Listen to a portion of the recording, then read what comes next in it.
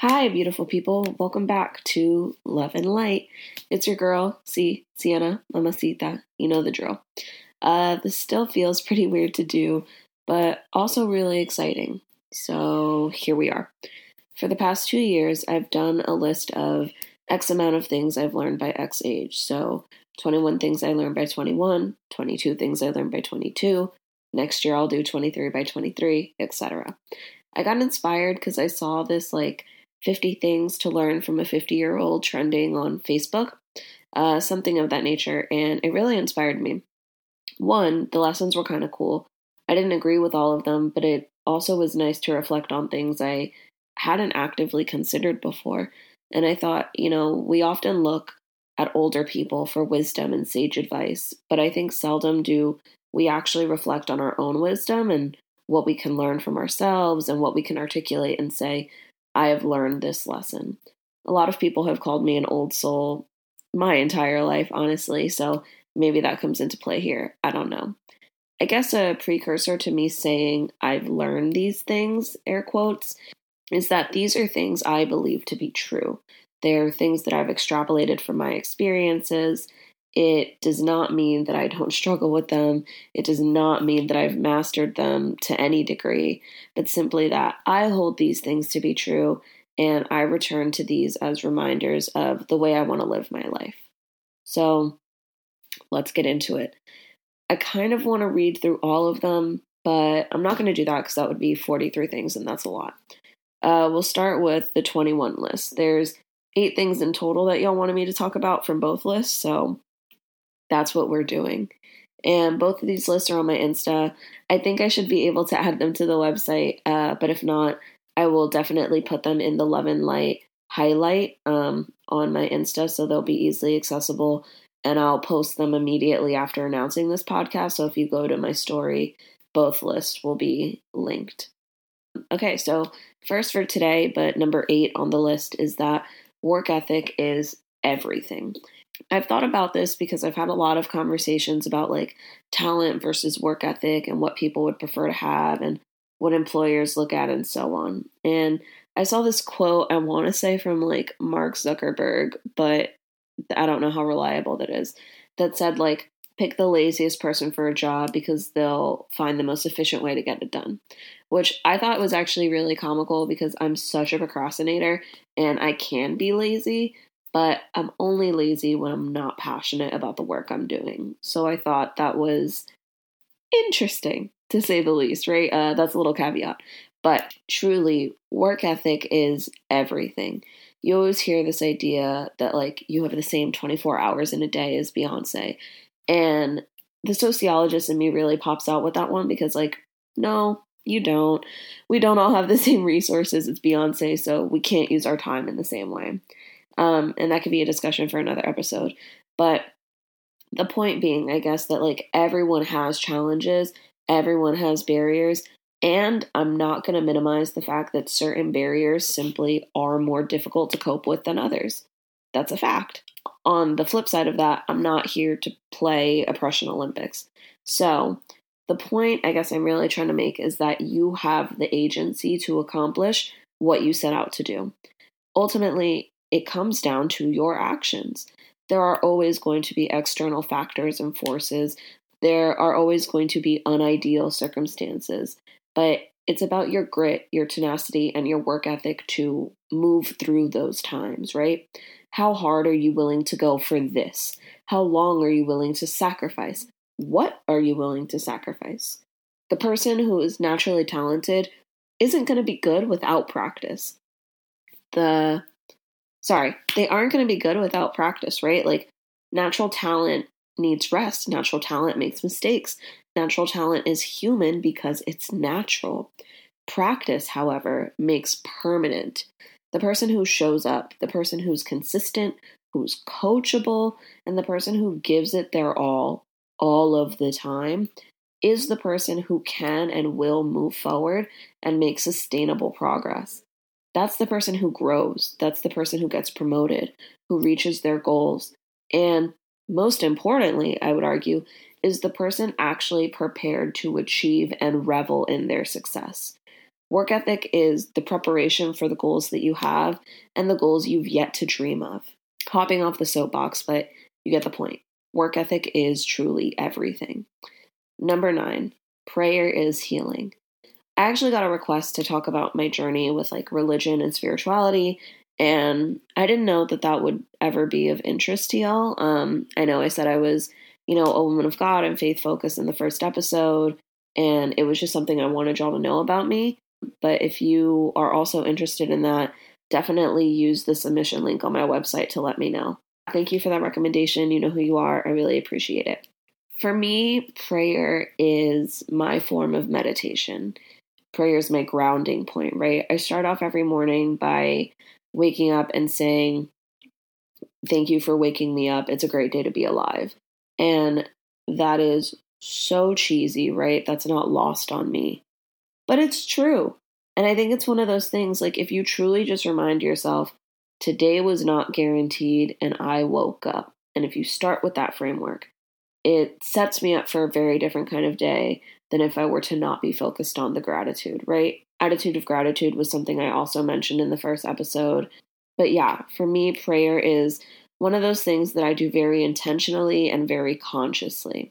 And of course, there are certain times where I'm like, thank God. And it's like, wait, no, literally, thank God this thing happened. Or thank God that thing didn't happen. It reminds me of a story where I found out someone was cheating on me. And I literally was like, thank God that you put it on my heart to end this relationship before I found out that they were cheating. And I had that placed on my heart because I had prayed literally every day that week. I was in such need of healing even before the relationship was over. And, prayer is my time to cry, to take deep breaths, to go on tangents. Prayer is my space to process. And processing is healing. Talking about it is healing. Crying about it is healing. And the power of taking a deep breath, like mentally, physically, emotionally, a deep breath is always beneficial. So yeah, for me, prayer has been that thing that has truly just mended my heart. You see a lot of posts about like, shout out to my friends who are healing from things they don't talk about, or people fighting their own battles that I know nothing about. And for me, that's true. And also, I'm never actually in it alone. There's nothing that, my God doesn't know about me. And there's a lot that everyone in my life doesn't know about me. And that's true for everyone, right? There are just so many aspects of your core individual who you are that no one knows. So for me, and I keep saying that, but prayer really is that safe space where I can authentically release all of the facades, all of the fears, and really just be Sienna. And I think to be so radically yourself is a healing practice, and I feel radically myself when I pray. Next is number 10. There are a few things that make me happier than salsa dancing and eating chocolate. Yeah, obviously, like I laugh and I smile when I say that because it's true. This is just a fact for y'all to know about me, right? One of the other ones, I think in both of these, maybe I have them in front of me, which is why I'm checking. Yeah. Number 18 on 22 things I've learned learned by 22, is that dance brings out a joy in people you seldom see. And I think that goes along here with number 10, because the joy that I feel when salsa dancing, and I love all genres, but I would say specifically like salsa, and maybe I'll add bachata now, just makes me feel really joyous, right? I feel very connected to my roots, to my culture, and to my mom. My mom was a great dancer, and I grew up dancing with her, dancing on her feet, and just learning and expressing. And it was just so fun. And I think for me, dance is always bringing it back to those core memories where it really didn't matter how good you were or what the technique was.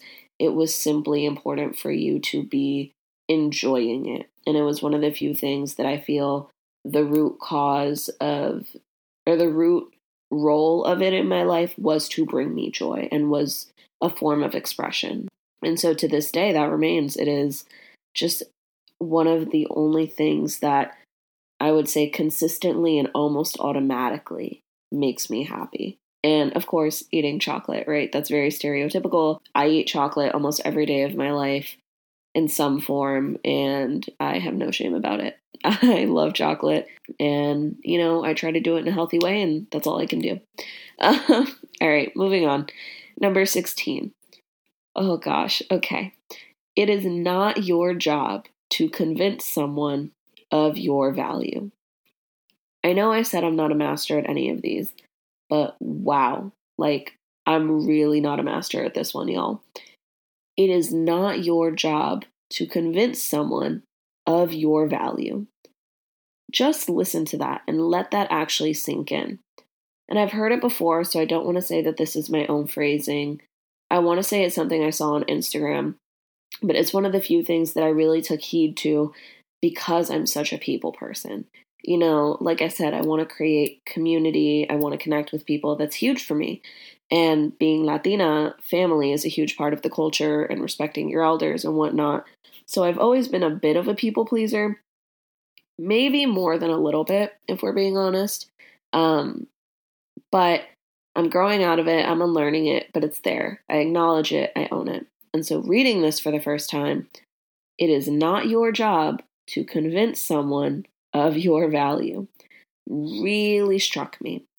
And it's something that I have to consistently remind myself of because there's so many times where, for a variety of reasons, you want that one person to see your value and to validate your value.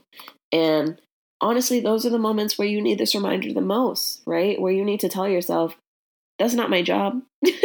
The day that you were born, you held all of the worth you were ever going to have. Your worth is your being. It's not your job. It's not your clothes. It's not your income. It's not your family. Your worth is you.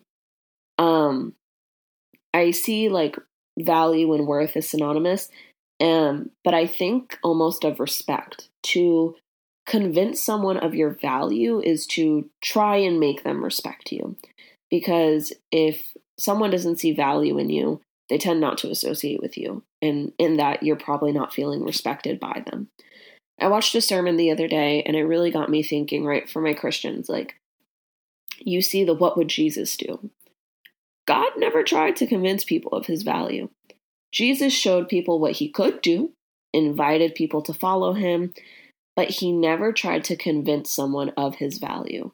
He never sought for external validation. He simply was, and his worth, his value, and his power was so undeniable that millions of people saw, believed, and followed. So, for my Christians, if God never tried to convince people, if God didn't ask you to convince him, then why on God's green earth are you caught up trying to convince someone else of your value? If you have to convince someone of your value, I'd argue you're actively decreasing your worth because those who truly know their value are unafraid and unbothered by others not seeing it. They're so assured that their value will speak for itself that they're not concerned about convincing others. The second you start trying to convince someone of your value, you're communicating that their opinion of you matters more than your own. Also, and this is kind of circular, but honestly, the most powerful way to convince someone of your worth is to not try. Simply being, existing, and exuding your power communicates your worth exponentially, why can I not speak? Exponentially more than when you're trying to convince someone. You can't force someone to see a blessing. You just have to let them miss out and still know that you're the damn blessing. So, again, I'm going to remind you that you are worthy. You are deserving. You matter just as you are. Stop trying to convince others and stand firm in your own knowledge of your value.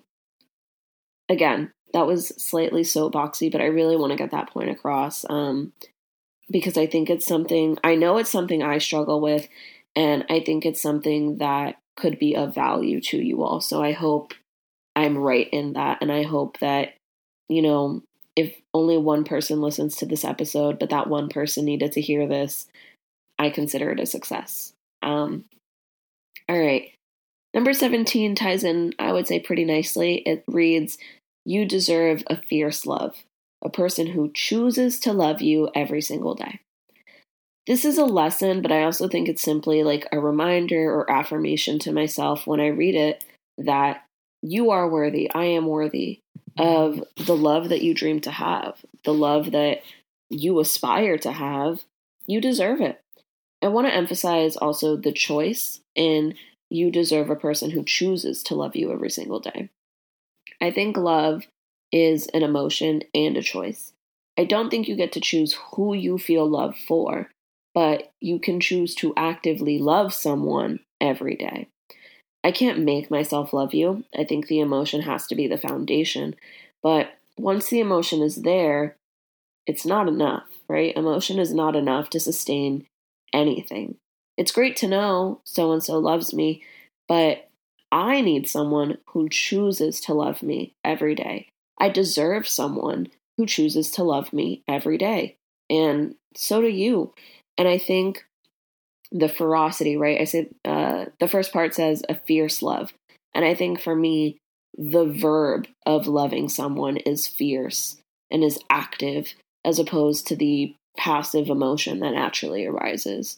So, again, to you, my friends, this is the reminder that you deserve the love you seek. You are worthy of the standards you set. Period. Number 19. People treat you the way you allow them to. Stop making excuses for them. This one, I go back and forth on, and I don't want to say it with like 1,000% confidence because to a degree, it's not your fault. If someone disrespects you, it's not your fault. If someone abuses you, especially with like sexual assault, any abuse, truthfully, it's never the survivor's fault. Like I stand firm in that. In less serious situations, like just social settings and scenarios, I do think people treat you the way you allow them to because you put them in positions of power over you. What I mean by that is that they know that they impact you. They know that they have access to you. And because of that, they will use that role how they see fit. And if you acknowledge this person is taking advantage of me and you continue to let them to have access to you, you're letting them treat you that way. It's not your fault that they took advantage of you originally. Their intentions are not your fault. However, regardless of intention, once you know their impact over you, you're actively allowing them to treat you this way by allowing them to have access to you, by not setting boundaries. And if you set boundaries and they disrespect them, let them go. And I know it's easier said than done. Believe me. I am also someone who looks for the good in everyone, and, that's a blessing and a curse, right? Everything has duality in life. But that gets to the second point. Stop making excuses for them. For me, it's really just a reminder that it does not matter how much you love them. It does not matter how much potential you see. It does not matter how good your memories are with them or how strong or long they've been in your life. You have to look at actions. You have to look at the pattern and see how are they impacting me. And if you're consistently frustrated, sad, upset, disrespected, then you need to stop making excuses for them. You have the agency. That is the core message here. You have the right, the agency, and the power to set boundaries so that people cannot treat you any kind of way. It feels kind of harsh to say, but that really is how I'm feeling right now. If people don't respect your boundaries, they're communicating that they don't respect you. And I would argue then, they don't have access to you. They don't deserve it. And more importantly, I think, is that you deserve better than someone who doesn't respect you. It feels harsh, but I mean it. So I'm going to say it with my chest. Okay. Now we're on to 22 things I've learned by 22. So we're on our last 3 lessons, by the way. So number 4 says, the hardest thing and the right thing are often one and the same. greed and deception, I think very natural human things that we kind of expect from people to a certain degree, in part because of our capitalist structure, and we can go into that another day, have become the default. When in doubt, look out for yourself at all costs. That's the messaging you hear, see, read everywhere. But I think the harder thing to do is often the right thing to do. It's to not take advantage of that person, to not deceive them, to not be greedy. Generally speaking, for me, the right thing to do is typically the thing that generates the most positive impact. So whatever action impacts the most people positively, even if I'm not in that group, the thing that impacts me the most positively in the long run, that's the right thing. This makes me think about ethics class and, if the train is coming, do you let one person die or 30 people? And most people say one because the principle is the same, mass impact. But some people will say the 30 because the course the train was on was naturally headed towards the 30 people. And I think that reflects this idea that the easy thing to do for some people would be to blame the deaths on fate and say, well, that's what was happening.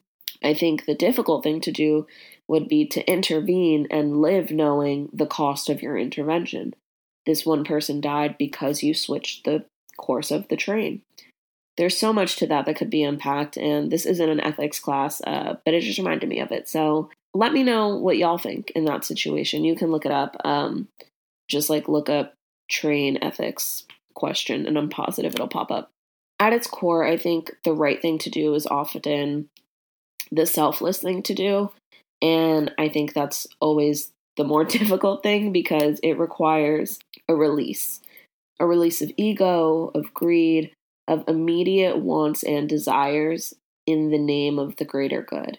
And I think we live in a world of instant gratification, and that has been a hindrance so much more than it's been beneficial to literally anyone I know. When I say greater good, the greater good isn't always others, right? The greater good is your own growth. But that also means doing something you haven't yet done to achieve a result you've yet to see. In relationships, that can mean breaking up or letting that person go because you know that they're no good for you. Regardless of how much you love them, regardless of how many memories you have, regardless of, no, he's good once you get to know him, and da-da-da, I don't want to hear it, right? You know when someone's not good for you. And that's the hard thing to do because you don't want to feel like you're giving up on someone or whatever. But also, that's the greatest good for you and for them, might I add, right? I would even say it's not necessarily relationships, right? You can have toxic friends, not romantic relationships, sorry. You can have toxic friends, you can have toxic family members, and that's a whole discussion for another day. But I do think that, if you are thinking about letting someone go, you probably have more than enough reason for why you're feeling that way. It's probably the right thing to do. And the reason you haven't done it is because it's the hard thing to do. Again, one and the same, right? It's the right thing to do for you because it's your life, it's your happiness, it's your sanity, it's your boundaries, and you have to look out for yourself. And holding people to a higher standard and having them face the consequences of being held to that standard is beneficial for them. So yeah, obviously this isn't just about relationships, right? I do think in a majority of situations, the right thing and the hard thing are often one and the same. So yeah, I'm going to stick by that statement. Okay. Number 17 is actually the last real lesson that I want to dive into, but I'll address the last one since it was asked. But yeah, number 17. It is unacceptable to help someone at your own expense.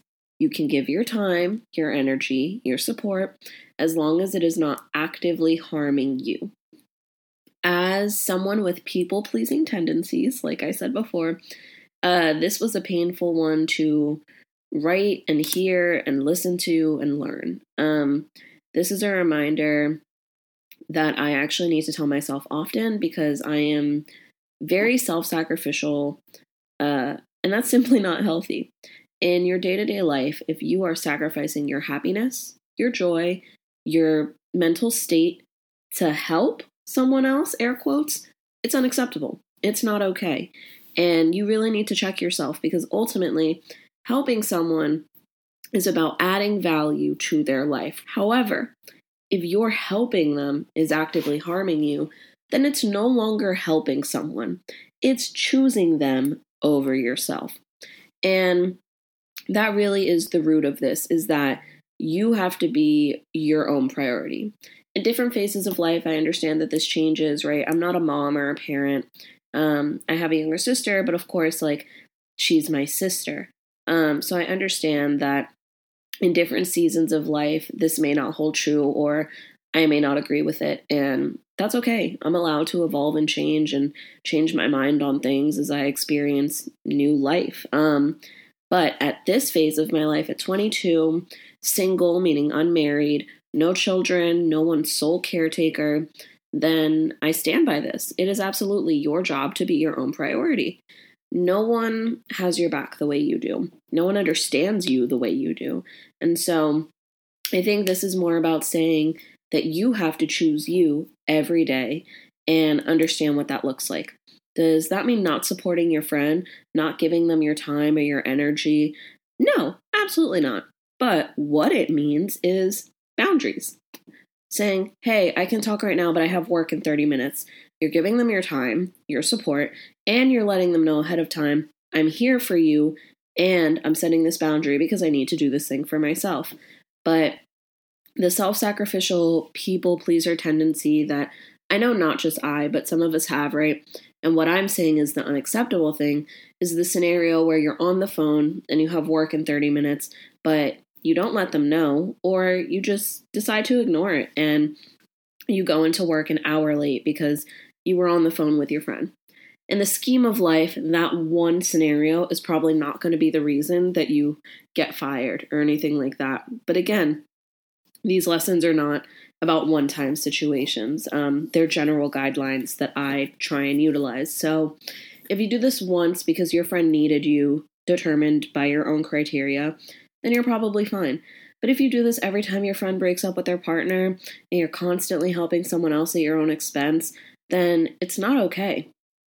And in my own life, I realized that I would very often help people at my own expense and then just tell myself that it was the right thing to do because of the role I was in. So I would be losing sleep and therefore not study for my test because that's what good friends do. They stay up late with their friends and they hear them out. Or, you're running low on cash, but good friends go to the fancy dinner for their friend and, chip in for their meal or get them the present. Things like that. And yeah, I guess my point ultimately, and it's one of my favorite words, is just to say that you need to set boundaries with yourself, for yourself, and with others, because you need to be your own priority. And repeatedly helping someone at your own expense is unhealthy for you, unhealthy for them because you can't pour from an empty cup. And very often you will grow resentment, probably subconsciously, towards that person because you don't feel like you're seeing the results or the appreciation that you want or expect from, your help, your sacrifice. And if you're depleting yourself in the name of helping someone, you're actually just minimizing your own impact, right? You're minimizing your impact on them because healthy boundaries allow for sustainable progress and prolonged support. You're minimizing the impact that you could have with other people, again, because you're feeling depleted and, everything comes with a price, essentially, right? Emotional labor is taxing. Physical labor is exhausting. And labor is labor. Supporting your friend, helping them is labor. And you need to allow yourself space to recharge so that you can engage with yourself and with anyone else in the way that you want to and be, in this situation, as helpful as possible. Boundaries and agency seem to be like the themes here pretty naturally because I think it's something I've struggled with for a long time. But I just want to reiterate that we all have our own criteria of when it is acceptable or unacceptable to be self-sacrificial. And all I'm saying is that if your default or norm is to sacrifice yourself in the name of helping others, really evaluate that and sit with that because you matter too. Your health holistically: mental, spiritual, physical, financial. Your health matters. Your comfort matters. Your problems matter. And they are all deserving of your time and energy. You are deserving of your own time and love and affection.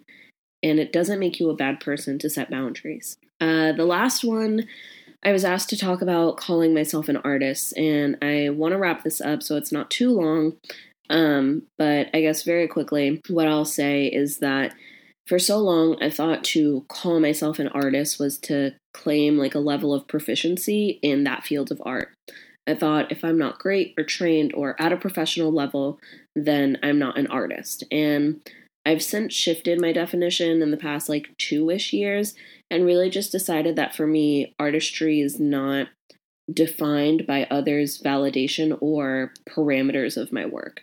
It's about what my work means to me, what my work does for me, and how I express myself, right? Be it dance or a stamp I made or a podcast episode. To be an artist is to use my art in any form as an authentic means of expression, regardless of the quality or impact on others. So I can say I'm an artist, I'm a dancer, I'm now like a printmaker, and I'm a podcaster. I would argue, an amateur at all of these things, but that doesn't mean that it's not art when I'm doing it. It's art for me. And that's what matters. So, yeah, those are all of the, reflections I've had as I continue to rotate around the sun. I told you on episode 1 that I'm going to ramble and express myself, and I'm just really hoping that there is something of substance and of value for you in these episodes. And that's why I really want to encourage y'all to use the submission link so that I can, engage with topics and with you in ways that are authentic and fun. I really, really want to give advice, not necessarily because I'm qualified, but because I think it's always a fun way to, one, like hear another person's perspective, a fun way to connect, right?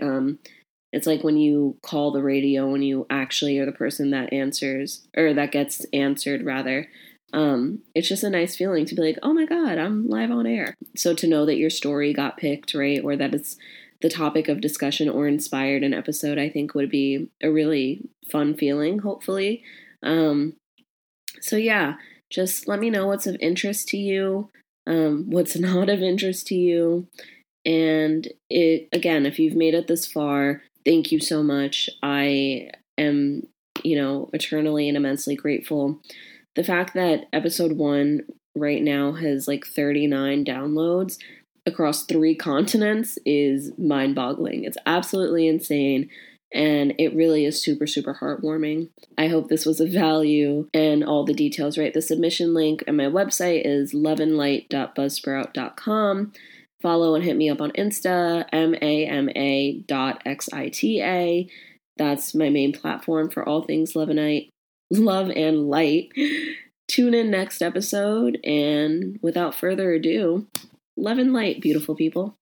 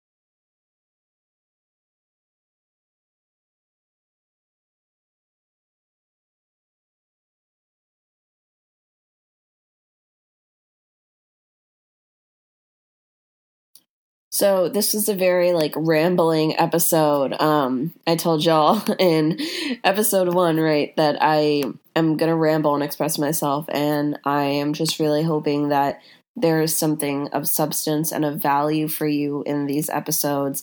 And that's why I really encourage you to use the submission link so that I can engage with topics and with you in ways that are authentic and fun, and of interest to you, right? I don't know what's of interest to you if you don't let me know. So if you've made it this far, again, thank you so much. I really, really appreciate it. The fact that episode 1 has 30 downloads right now already makes my heart oh so happy. It's still really terrifying to do this, and I'm talking to myself right now, but I know that I'm uploading this, and it's just weird to think about how many people could potentially be listening to this and judging it, and also slightly exhilarating. And I'm going to lean more into that exhilarating part of me than I am the fear part. So yeah, just thank you so much for listening. I really appreciate it. Please let me know, what you think about what I've said. Use the submission link on my website, loveandlight.buzzsprout.com. Hit me up on Insta, follow me on Insta. That'll be my main platform for all things Love and Light.